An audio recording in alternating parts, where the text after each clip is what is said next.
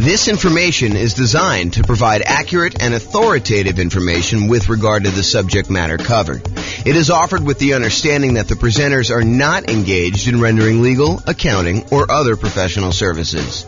If legal advice or other expert advice is required, the services of a competent professional should be sought. Welcome to the Wichita Falls Real Estate Investing and Real Estate Financial Planning Podcast. Learn all about investing in real estate in Wichita Falls, Texas, with a combination of real estate financial planning and modeling with numbers specific to Wichita Falls, plus syndicated, more generalized recordings of live and pre-recorded real estate investing classes. Not all of them specific to Wichita Falls. Be sure to stay tuned after the podcast for a message from our sponsors.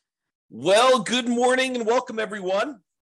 I am your host, James Orr, and today we have a really exciting class because everybody knows that if you put 25% down after buying an owner-occupant property and you're trying to acquire 10 properties total, 9 rental properties, everybody knows that putting 25% down is way better than utilizing the Nomad strategy of buying an owner-occupant property, moving in, living there for at least a year until you save up to buy the next property, then buy the next property, move out of the other one, convert that to a rental, and repeat that process until you have 1 owner-occupant property and 9 rentals. Everybody knows that 25% down is better. Or is it? That's what we're going to find out today. Today we're going to find out, is it better to put 25% down and buy 9 rental properties?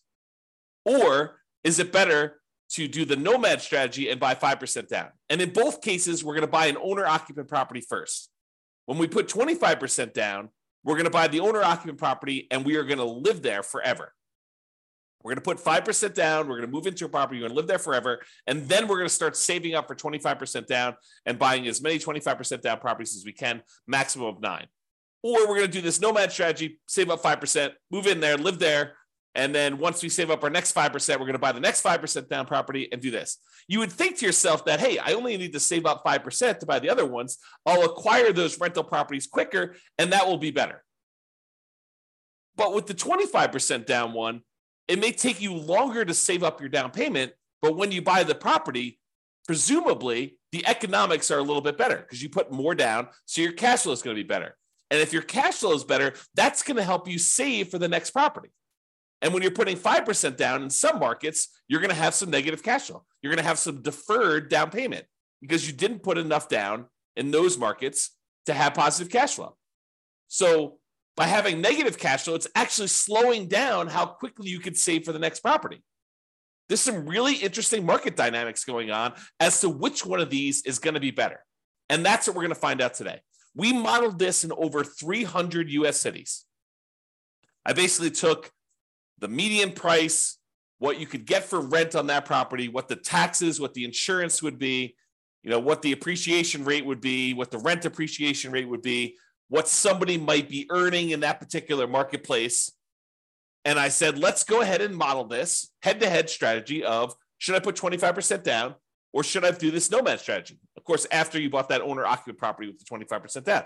And now we're going to be able to see in each market which one's better. And I will aggregate it all for you, but you're welcome to go drill down and look at your specific city to see if this would be better in your city or not.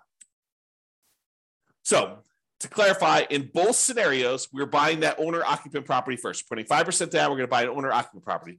Part of the Nomad strategy, that's normal. We're buying these 5% down owner-occupant properties repeatedly. We're buying those, moving in, living there for a year, and then converting to a rental. That's a little different than when you do the 25% down because we're saving up buying that owner-occupant property first. We're putting 5% down. Yes, we've got private mortgage insurance because when you don't put at least 20% down, the lender's like, hey, look, I want you to buy this third-party insurance policy in order to protect me in case you default. So yeah, we put 5% down, we've got PMI.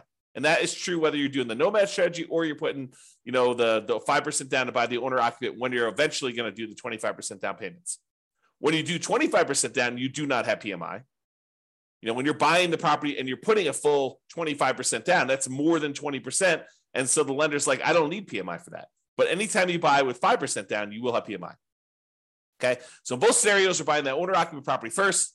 In the baseline Nomad strategy, we're saving up until you could buy a 5% down owner-occupant property, living there for at least a year, and until they've saved enough to buy the next property. We're repeating this until they have 10 properties total, 9 rentals, and 1 to live in. In some cases, they don't get to the full 10. They end up either running out of time or they become financially independent before that, and then they may no longer qualify to buy ones. Now realize, this is a really big, important difference. So like if you started zoning out a little bit, thinking about your own situation, which I do all the time, but if you're zoning out thinking about your situation, this is important for you to understand. When you do the Nomad strategy, the last property you purchase is the most expensive property you purchase and the last one to be paid off, and it's the one you're living in. You're living in that last property because you buy a property, you move in, you live there. Then once you've saved enough, you move into the next property, you convert the previous one to a rental. But you're moving in, you're always moving into that most expensive last property that you purchased. And that one happens to be the last one that gets paid off because we're not aggressively paying certain properties off in advance. We're letting them just get paid off naturally. So the last one you buy when you're getting 30-year mortgages is the last one to get paid off. This is important. Why? Because when you're putting 25% down, when you're doing the 25% down strategy, the first property you buy is the one you live in forever. And that one gets paid off in almost all cases about 30 years from when you start. That's not true with doing the Nomad one. The one you live in doesn't get paid off until it's the last property you buy and then 30 years later. Why is this important? It's important because when we calculate if somebody is financially independent or not, if they have their owner-occupant property paid off, it means they don't need to cover that as an expense in order to be financially independent. It lowers the bar of what achieving financial independence is. If you needed $10,000 a month in order to be financially independent, and part of that included a $2,000 a month mortgage payment on a property you were living in, when you pay off the property that you were living in and you no longer have that mortgage payment, of course, you've got taxes and insurance and maintenance and all that other stuff, but the actual mortgage payment that you had to pay when you were living there, you no longer need to have that to cover in order to be financially independent. So instead of you needing $10,000 a month, if $2,000 a month of it was your mortgage payment, now once you paid off your mortgage, you really only need $8,000 a month to be financially independent. And our software in our modeling does take that into account. So this difference between which property you're living in and when you bought it and when it gets paid off might just come into play. It might just be really important here, which you will probably see. I'll give you a hint.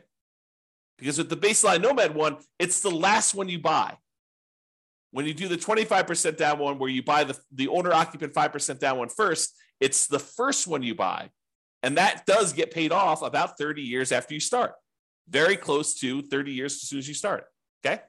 All right, so for baseline Nomad, they buy the next property when they've saved enough for down payment, plus closing costs, plus 6 months of reserves for their personal expenses, and 6 months of reserves for all the properties that they own, including the one they're about to buy.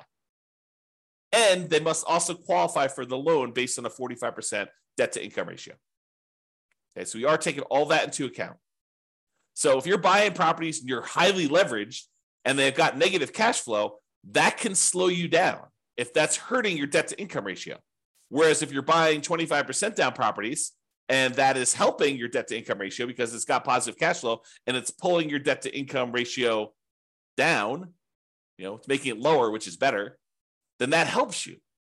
So by buying the Nomad strategy, but Nomad properties in some markets where that has negative cash flow, it could limit when you buy your next property. Whereas when you put 25% down, that probably limits you less. In some cases, it actually helps you. It depends on the market and how good cash flow is in that market, how good the ratio, the economics of the property are, the ratio of the price to rent is, or the rent to price, depending on how you want to look at it, how you measure that. Okay? All right, so that's the Nomad one. For the 25% down one, they save up until they buy a 5% down owner-occupant property to live in. and they live in this property forever. That's the first property they buy. Then after that, they start saving up until they could buy a rental property with 25% down, plus closing costs, plus 6 months of reserves for all their personal expenses, and 6 months of reserves for all their other properties. And they can qualify for that loan based on the 45% debt to income ratio. And they repeat that until they buy up to 9 rentals with 25% down each. Okay. If you want to see like the charts I'm about to show you and you want to drill down and mouse over them and do all that other stuff, you can go to the URL on the screen here. I'll put it in the show notes as well. Okay. But if you want to go and see that, you can go look at that. All right. So we talked a little bit about this idea of being financially independent. So what makes somebody financially independent when we're doing our modeling? Well, the income from their investments need to exceed their personal expenses. That's the simple version. But what counts toward the income from their investments? Well, any net positive cash flow from rental properties counts. That's income minus all their real expenses, vacancy, principal, interest, taxes, PMI, property insurance, maintenance management, all that stuff are expenses. So it's their net positive cash flow after all those expenses. That does count toward whether they are financially independent or not. Plus, any money that they have invested in the stock market or bonds or whatever else they got there times a safe withdrawal rate. So if they've got $1 million they go through, they buy all their rental properties, and then they start saving up money in their bank account, in their stock market account in this case, because it's what we have their extra money invested in. But if they've got that invested in the stock market, then basically you take that money, let's say they have $1 million, times the safe withdrawal rate. Let's say they think that 4% is their safe withdrawal rate. So it's 4% of the $1 million per year also counts toward them being financially independent. So, $1 million times 4% is about $40,000 a year. So what is that? Like, $3,400 a month, somewhere in that ballpark would be counting toward them being financially independent. That does count. And then 3 other sources of passive income, which in this case did not come into play because we didn't model it. We didn't model Social Security. We didn't model them buying annuities, and we didn't model them getting a pension from their job. But those would also count towards someone being financially independent.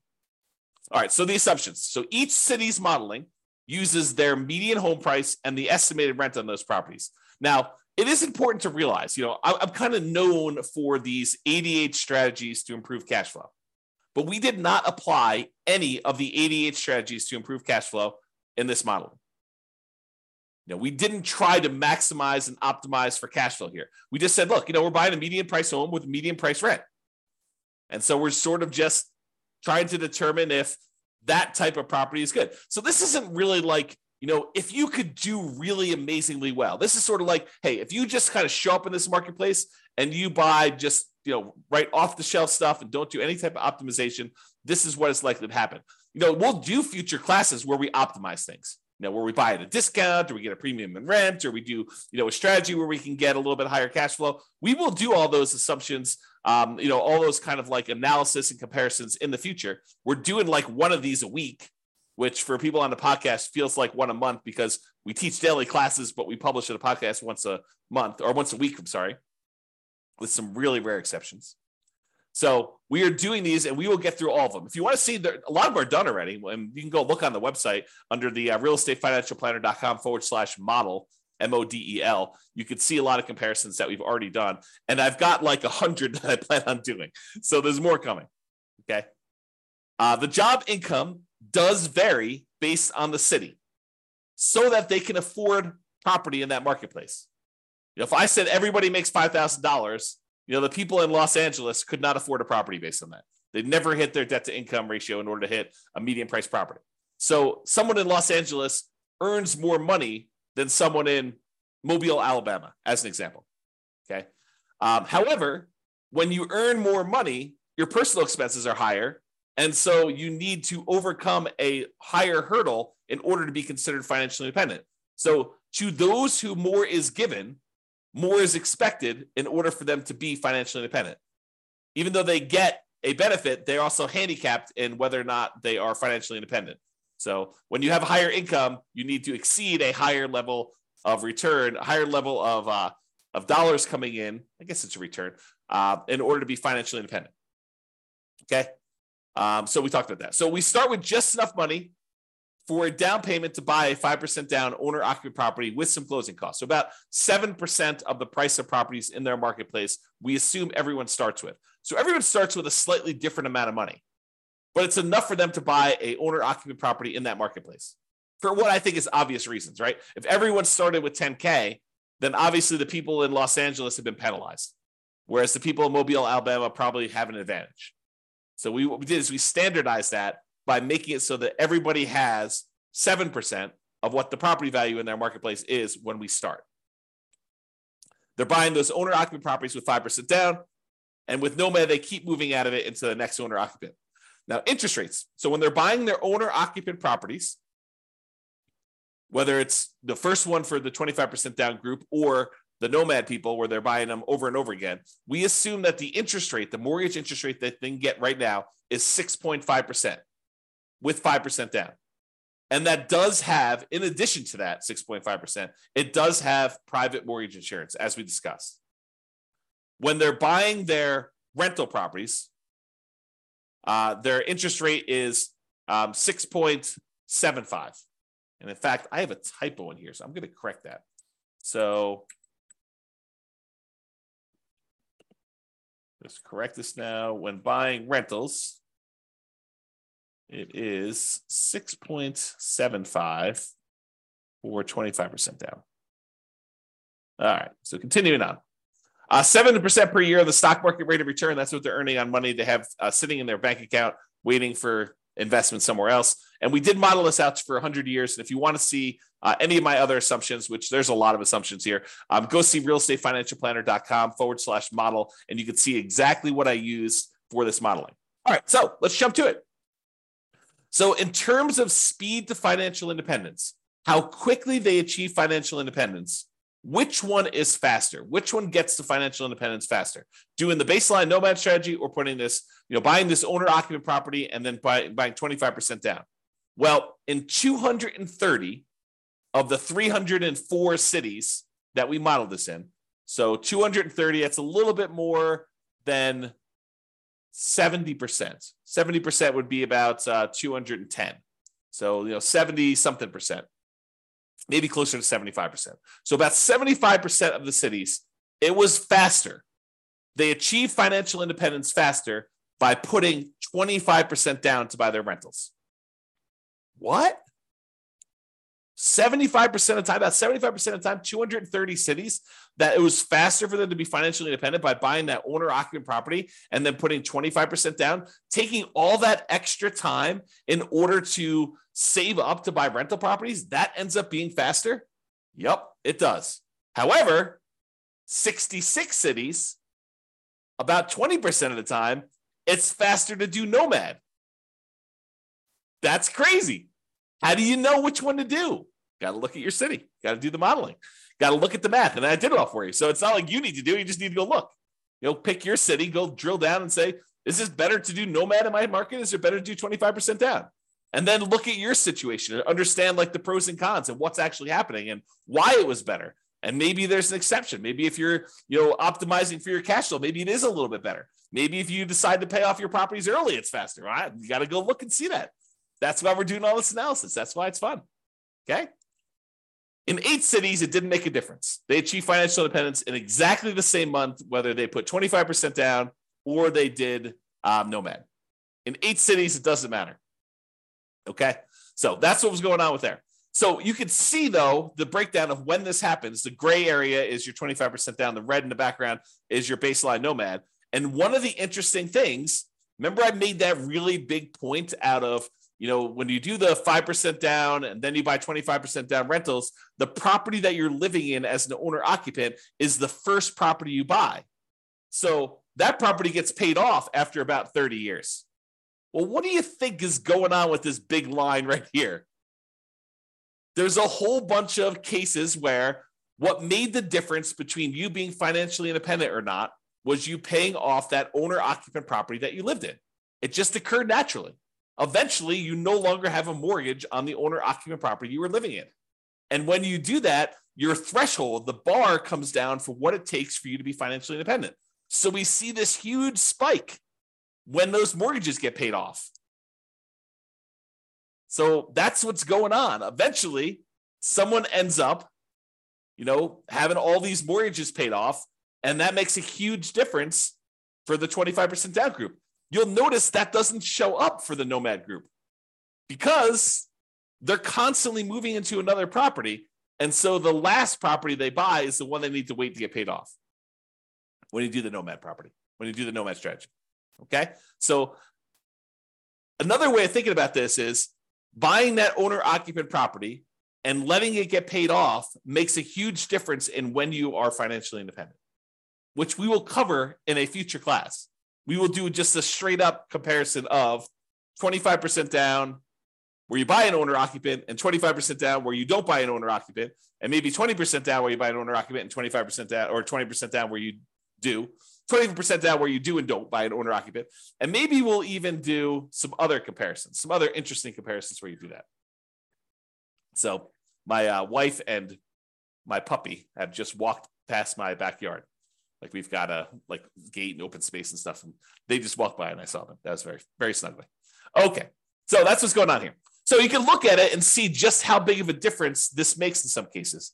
The green dots show where 25% down was better by this number of months. The further away we are from this zero line, the better it was. So this, for example, this extreme dot here is about 125 months better, about 10 years faster for them to achieve financial independence. That's the extreme, right? There's a bunch, though, in the kind of 5-year point where it's about 5 years faster for them to be putting 25% down than doing the Nomad strategy. And some of the Nomad ones where, Nomad is faster than putting 25% down, some of those are, 3 years, definitely 2 years is a big group here where it's 2 years faster for them to have done Nomad. And is it skewed where, is it better to do this strategy when you have higher priced houses? In my opinion, there seems to be a preference for when you put 25% down, that tends to be a better strategy with more expensive properties, right? This axis right here shows you how expensive the properties are. These are inexpensive properties over here. These are the more expensive properties over here. And you can see that it tends to be more green, better with 25% down when we get up into the more expensive properties. It's not exclusively. There's one that's almost $1 million that was better to do Nomad, but it seems to be a pattern, a slight pattern that when you have more expensive properties, it tends to be a little bit better to put 25% down. That's what the data suggests. Okay. All right. So we talked about speed to getting to net worth. Speed to getting to financial independence. Now let's talk about net worth. Because there's two different things, right? There's how fast we get to FI, and then there's also how much money we got. Who has a higher net worth? And so it turns out in 168 cities out of 304, 168 cities, you have a higher net worth at year 40. It's kind of a snapshot in time. At year 40, you have a higher net worth by putting 25% down. 168 cities, which I think that's, 180 cities would be about 60%, right? So it's a little bit less than 60%. So probably like the 55% range, you would have a higher net worth if you put 25% down. In 127 cities, you'd have a higher net worth if you Nomad it. So not as extreme. Now, 40% of the cases, a little bit less than 40% of the time, it would be better for you from a net worth perspective to do Nomad. In about 55% of the cases, it would be better for you to do 25% down. So that's a little closer. In 9% of the cities, or 9%, no, in 9 cities, that's about, 3%, it didn't make a difference. They had the same net worth at year 40. All right, so you can see the difference and how big the differences are. There are some big differences. There are some cases where it's $5 million difference at year 40 in net worth. So you got to go look at your city and see. All right, now we kind of summed up some of this data here, and we showed that on average, okay, I've got average and median here. On average, it is 25.3 months faster for you to be financially independent by putting 25% down, by buying an owner-occupant property, then saving up and doing 25% down to buy your rental properties. About a little bit more than 2 years faster on average. On median is when we take all the numbers, we stack them up from the lowest to the highest, and we look at the middlemost number. There happens to be 2. We take the average of the 2 middle ones. But We look at the middlemost number, and on median, it is 73 months faster for you to put 25% down. So what is that? That's like 6 years? 6 years faster. 6 years of, if you happen to have a job that you really hate, that you didn't need to work because you were financially independent faster. What if I could save, this is like, sounds like the sleazy late night infomercial TV thing, right? What if I could save you 6 years of working at that job that you hate just by changing the way that you acquire rental properties? That sounds so bad. It sounds so sleazy, right? What if I could save you 6 years? Yeah, that's really what it is, right? I mean, that's what we're talking about. If you do this 25% down, then you've, on median, half the time it's better than that. Half the time it's worse than that. That's what median is. It's better for you to put 25% down. 6 years. That's a big difference. I mean, even on average, it's 2 years. I mean, think about it. 2 years of not having to go into a job that you hate. Now, if you love the job, you can keep working. Do whatever you want to do, right? Now, difference in net worth. So on average, the difference is about $235,000. Not that big of a difference. On median, it's about $377,000. Okay. And on average, it's slightly better in terms of Nomad. On median, it's slightly better in terms of 25% down. So go figure. There are some really extreme cases with Nomad where it's much higher, and there are some cases where Nomad where it's not as good. Okay. Now, as far as risk goes, the risk, I think, varies a little bit, right? Because when you put 25% down, you end up having slightly lower risk with all the things associated with debt. You know, like your debt to income ratio tends to be a little bit better in general. Like you would think, right? Because you're putting more down. So your debt to income should be a little bit better. So let's take a look. Debt to income. Yeah, debt to income is a little bit better on average for 25% down and a little bit better on median. I mean, but are we talking about like these monstrous differences? No, it's 19.6 versus 18%. I'm sorry, 19.6 versus 18 for the difference between median and average. It's 30% debt to income average for baseline Nomad versus 19.6. So not insignificant, not horribly bad. What about debt to net worth? Well, same thing. Whenever we're talking about debt, you're probably going to see that 25% down is better because you have less debt. You're putting more down in general. And your debt to your account balance, your liquidity. Well, when you have more money because you didn't put enough down, you didn't put more down for the 5% down Nomad, you tend to have a little bit more liquidity. So the amount of debt you have compared to your bank balance, a little bit better for Nomad. The months of reserves, we looked at that, and then rent resiliency, we'll cover those another thing. But the like risk measures are split. It's not universally better one way or another. Okay. In some ways, it's better to do Nomad. In some ways, it's better to do 25% down. All right. So remember, we've been talking about the median property and sort of like the associated rent that goes along with this. You could apply those 88 strategies to improve cash flow and improve on these. So you shouldn't think, this is exactly how I will do. I mean, it'll never be exactly how you will do because there's no way that things will fall into place and be exactly the same. I just watched this documentary on Infinity. And they were talking about how, there's an infinite number, if imagine, hypothetically, theoretically, there was an infinite number of universes where an infinite number of us existed. In that case, with an infinite number of us, you could possibly achieve this exact simulation, this exact model.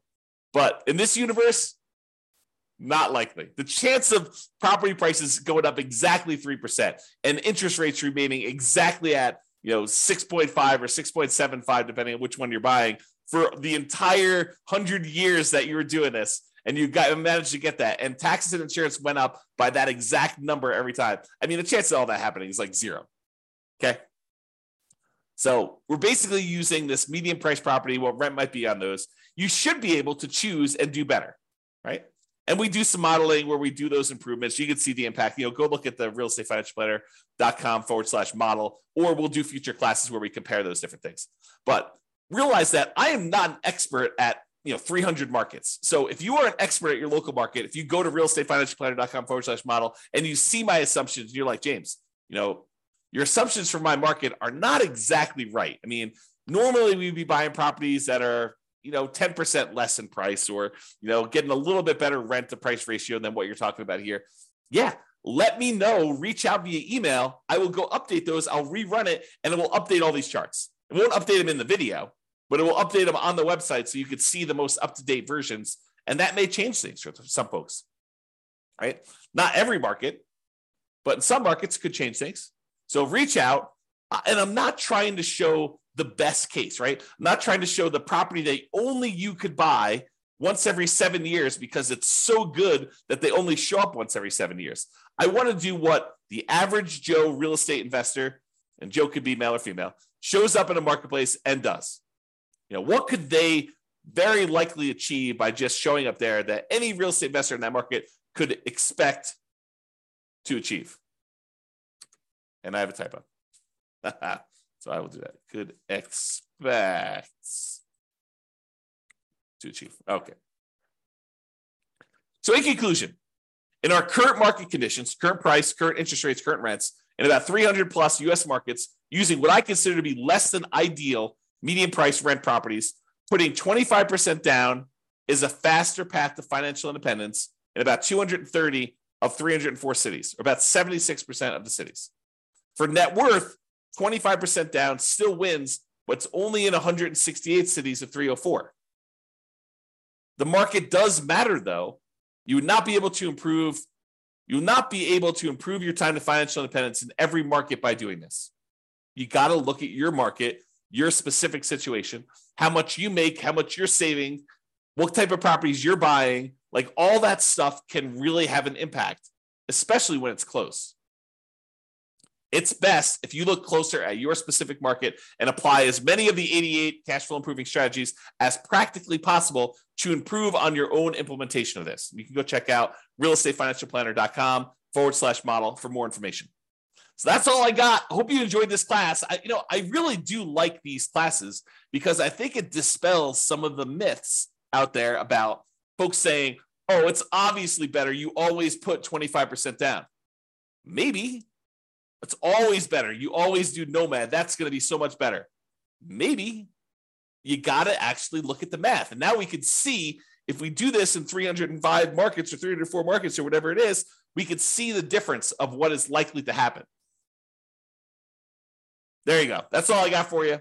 This has been James Orr. Hope you have a great day, everybody. Bye-bye for now. With home prices up, mortgage interest rates up, and rents up, but not quite enough to counteract the higher prices and interest rates, cash flow on rental properties in Wichita Falls is harder than ever. Book a call with the Real Estate Financial Planner to apply our proprietary 88 strategies to improve cash flow on your rentals. See the show notes for a link to schedule your call and improve your cash flow today. If you're a real estate agent, lender, or professional in Wichita Falls that wants to help our real estate investor listeners, consider reaching out to learn about collaboration opportunities with this podcast. We'd love to add more value to our listeners by having you assist our investors buy, sell, and finance their real estate investments. See the show notes to schedule a call to discuss collaboration opportunities